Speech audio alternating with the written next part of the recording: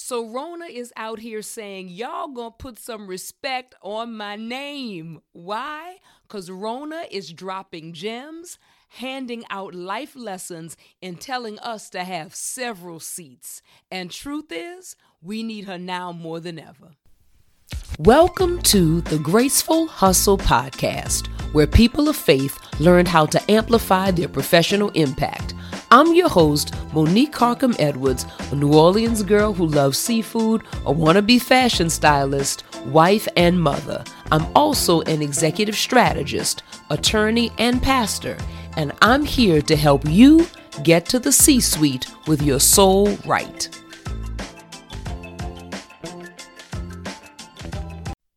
Welcome to episode number 30, y'all, of the Graceful Hustle Podcast. Number 30, Dirty 30. And in honor of Dirty 30, we are talking about Ms. Rona, Sister Rona. We are talking about the coronavirus. It is out here wreaking havoc across the world. And I want to take a moment to just reflect on some of the good things that can come out of this. I'm a believer in Christ, and I believe Romans 8:28, which says that all things work together for the good of them who love the Lord and who are the called according to his purpose. So I believe that even in something as tragic as the coronavirus, there's something that we can redeem from this experience if we allow ourselves to. So I want to talk about 3 reasons why you need this crisis in your life. In fact, the title of this episode, number 30, is Thanks, Rona. So we're going to talk about 3 reasons why you need this crisis in your life. Number 1, Rona is out here forcing some whole life reflection. What do I mean by whole life reflection? Many people don't ever take the time to do a focused assessment and evaluation of their lives. And those of us who have taken the time to reflect on our lives, we typically evaluate and assess compartmentally. Meaning, maybe there's some life event, the loss of a job, an unexpected expense we can't handle, the death of a loved one, something that is a life event that will force us to take a hard look at a particular area of our lives. So let's say, for instance, there's a job loss or an unexpected expense. It might force us to take a hard look at our finances, or maybe there's a health scare that causes us to evaluate and change our eating and exercise habits, or again, maybe the loss of a loved one could cause us to reassess how we manage relationships. But I cannot recall any other crisis in my lifetime. Not Ebola, not the 2008 recession, not the bird flu, not 9/11, not Black Monday in 1987. I can't think of any other crisis, even maybe in the past 80 years, that has forced the kind of whole life reflection that this coronavirus situation is causing. Sister Rona is out here touching, laying hands on every aspect of our lives in some way. Coronavirus is causing people to think differently about their health, since people with compromised immune systems are more vulnerable. So many of us are taking more vitamins, we're eating better, we're being intentional about making time to exercise. Coronavirus is causing people to reevaluate their finances. People are having to identify superfluous spending, and some people are rethinking their retirement plans because their portfolio value has dropped. Other people are thinking about investing in stocks now that the market has dropped and maybe certain stocks are now more affordable.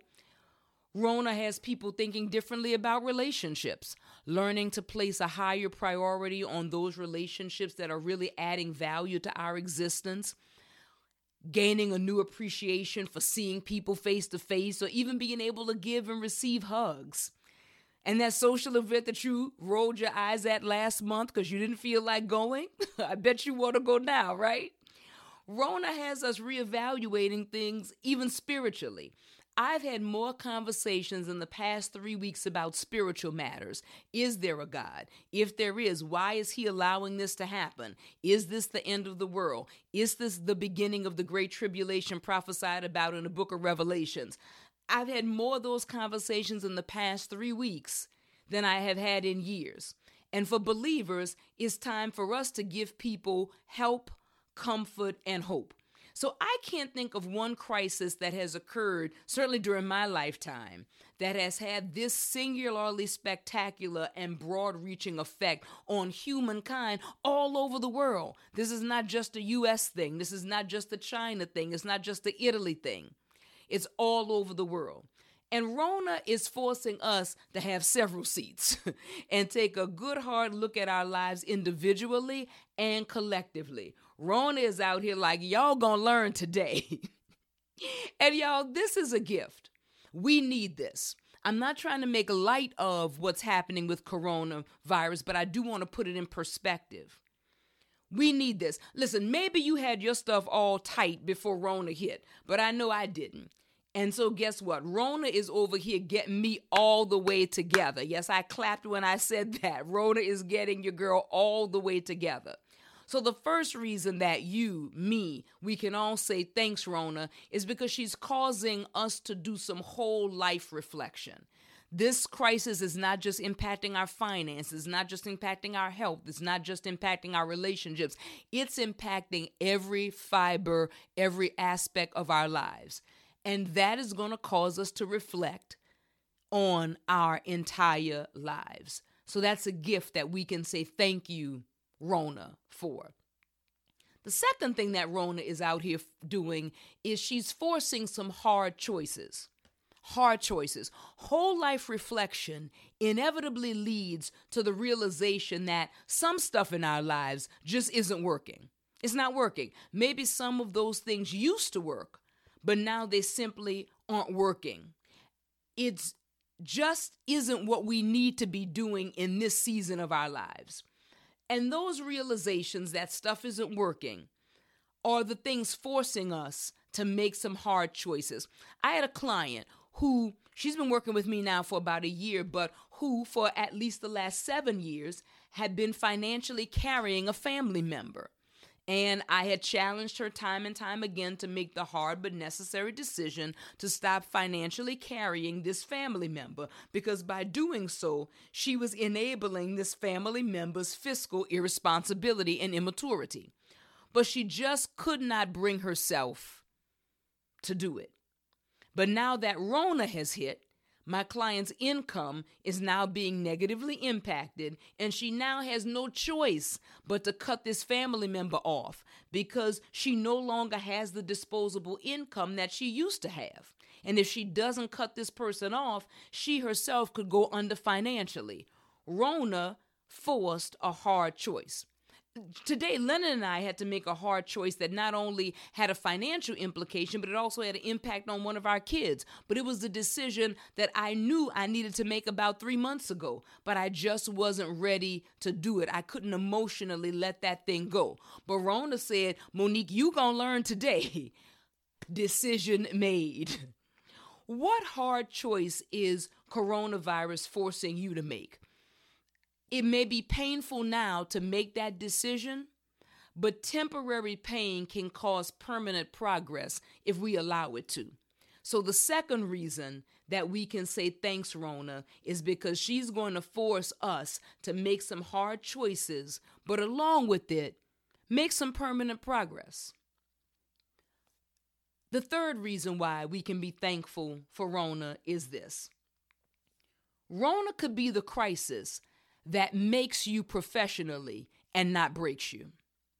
I'm going to take you quickly through a paraphrase of an ancient story of a young man whose career was made in crisis. In the book of Genesis, the Bible gives the story of a young Jewish man named Joseph. And again, even if you don't rock with the Bible and you don't get down with it like that, just listen to the story. I promise you it's going to help you. So Joseph is the great-grandson of the Jewish patriarch Abraham. Joseph's father, Jacob, had 12 sons, and Joseph is Jacob's favorite. Joseph is the favorite. He got all the easy chores. He had a later curfew than his brothers. He was given extra allowance. To make matters worse, while the rest of his brothers wore clothes from, let's say, the Gap, Joseph was rocking Gucci. Joseph is living the good life as daddy's favorite. And all that special treatment starts to go to Joseph's young head. Joseph not only flaunts his favored status, but he begins to tattle on his older brothers. And y'all know snitches get stitches, so one day Joseph's brothers tie him up and sell him into slavery and tell their father that Joseph was attacked and killed by a wild animal. So they made up a lie to cover for the fact that they had sold their own brother into slavery. And you thought your family members were rough. Okay. Joseph ultimately ends up in Egypt, and he winds up working as a slave in the home of an Egyptian official named Potiphar. Joseph is young, but he has superb leadership and project management skills, so he quickly rises to the top amongst Potiphar's other servants in the home. And soon Joseph becomes Potiphar's executive assistant, in charge of all of Potiphar's business affairs. Almost maybe you could call Joseph Potiphar's chief of staff. So here is where Joseph's young life gets even more interesting. Joseph is young, he's handsome, he's intelligent, he's obviously excellent at what he does, and here Joseph is minding his own business when his boss's wife creates a hostile work environment by sexually harassing him day after day. Mrs. Potiphar was like, I want you. And so one day she grabs Joseph and tries to force him to have sex with her. And to add insult to injury, after sexually harassing and assaulting Joseph escapes from her, but Potiphar's wife files a false police report accusing Joseph of attempted rape. So she flipped the script and said, no, this Jewish slave, this Hebrew slave, tried to rape me. So Joseph, the victim, ends up jailed for attempted rape, a crime he did not commit, but one that was actually committed against him. And if you read through the end of the story, through to Genesis 39, you'll find that in the very jail that Joseph ended up in, that jail served as a management training program for his career. So in Genesis 39, it says that God gave Joseph tremendous favor with the prison warden. The prison warden saw Joseph and liked him, saw his work ethic, saw how intelligent he was, and before long, the warden put Joseph in charge of all the other prisoners and over everything that happened in the prison. But that wasn't the crisis that really catapulted Joseph's career. While in jail, Joseph ends up networking with another inmate who was a servant for the Pharaoh, or the king of Egypt at that time. And Joseph has this God-given gift to interpret dreams. And so Joseph uses that gift to interpret this servant's dream. And this servant is now a prisoner along with Joseph. And so the servant eventually gets out of jail. He gets back in good with Pharaoh. He goes back to work for Pharaoh. So when Pharaoh, years later, has a dream that no one can interpret, this servant is like, yo, wait a minute, I know a guy. So Joseph is summoned from the prison to Pharaoh's palace, where he uses his gift of dream interpretation to predict that a widespread famine, a crisis, is coming, a famine that would affect the known world at that time. And Joseph doesn't just predict the famine, though. Joseph uses his management gift to devise a food storage and distribution plan. And Pharaoh is so impressed with Joseph and his plan on how to handle the famine that Pharaoh appoints Joseph the chief operating officer of Egypt, Inc. So Joseph is second in command only to Pharaoh. So in 24 hours, Joseph goes from being in prison to being in the palace. Nice story, Mo, but what in the world does this have to do with me? And what in the world does this have to do with coronavirus? If the famine hadn't come along, I seriously doubt that any of us would have read about Joseph in the Bible or from any of the other Jewish antiquity historians like Josephus or others. Without that famine, Joseph would have died a well-regarded, well-respected prisoner. He would have died stuck interpreting dreams for fellow prisoners in between overseeing them while they did their chores.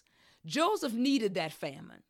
That famine was the very thing that allowed Joseph to put his gift into greater service. Here's my point for you. Professionally speaking, if in this season you fail to put your gift into greater service, you will remain a nice, well-liked, but underutilized employee. We talked last week about how opportunity and opposition go hand in hand. And where there's opposition like coronavirus, there is potentially an opportunity for people like you and for people like me to walk even stronger in the gifts and the talents and the abilities that we have, and allow our gifts to be put into greater service for such a time as this. Just like Joseph needed that famine to give him a stage in order to display what he was able to do, that's exactly what coronavirus could possibly do for you in your career. Where in your career could you step up? Where in your job, where in your role could you step up and really be of greater service using your gift with this backdrop of coronavirus as the crisis that doesn't kill your career, but it catapults it? It's not the crisis that breaks your career. It's the crisis that makes your career. 3 reasons why we ought to be saying, thank you, Rona. Whole life reflection, hard choices, greater opportunity. This has been episode number 30 of the Graceful Hustle podcast. Short and sweet, because I know Rona got us out here hustling. We are moving. We are all trying to make it happen. But I want to set your mind, give you a Monday morning mindset shift so you can start looking at this differently. Yes, it's tragic. Yes, there are a lot of deaths, and I am not trying to minimize that at all. But what I am saying is, for those of us who are still here, God has said, occupy. Do what I called you to do while you are still here to do it. So for those of us who are here, we owe it to ourselves and our fellow mankind to make the most of this opportunity that God has given us. That's it. As always, hope you were blessed by this. Check me out on social media at Speak Monique on Instagram and on Facebook. And I'm also on LinkedIn, Monique Carcom Edwards, ESQ. Would love to hear from you. Hit me up and let me know how this episode has blessed you. Until then, y'all take good care, and I'll see you at the top.